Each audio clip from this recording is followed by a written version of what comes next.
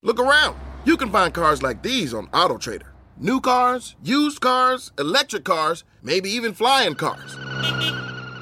Okay, no flying cars, but as soon as they get invented, they'll be on AutoTrader. Just you wait. AutoTrader.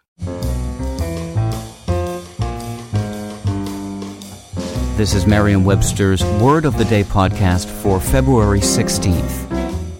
Brought to you by Merriam-Webster's Unabridged Dictionary Online, America's largest dictionary, now continuously updated. Learn more at merriam-websterunabridged.com.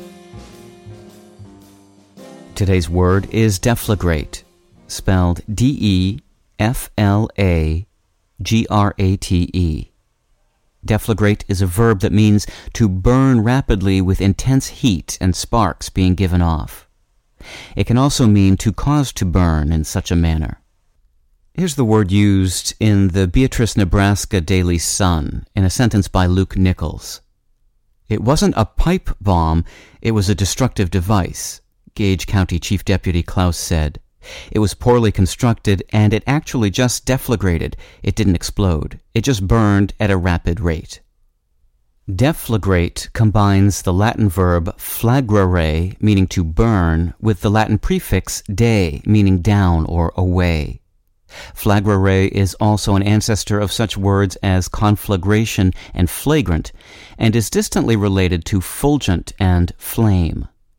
In the field of explosives, deflagrate is used to describe the burning of fuel accelerated by the expansion of gases under the pressure of containment, which causes the containing vessel to break apart. In comparison, the term detonate, from the Latin tonare, meaning to thunder, refers to an instant, violent explosion that results when shock waves pass through molecules and displace them at supersonic speed.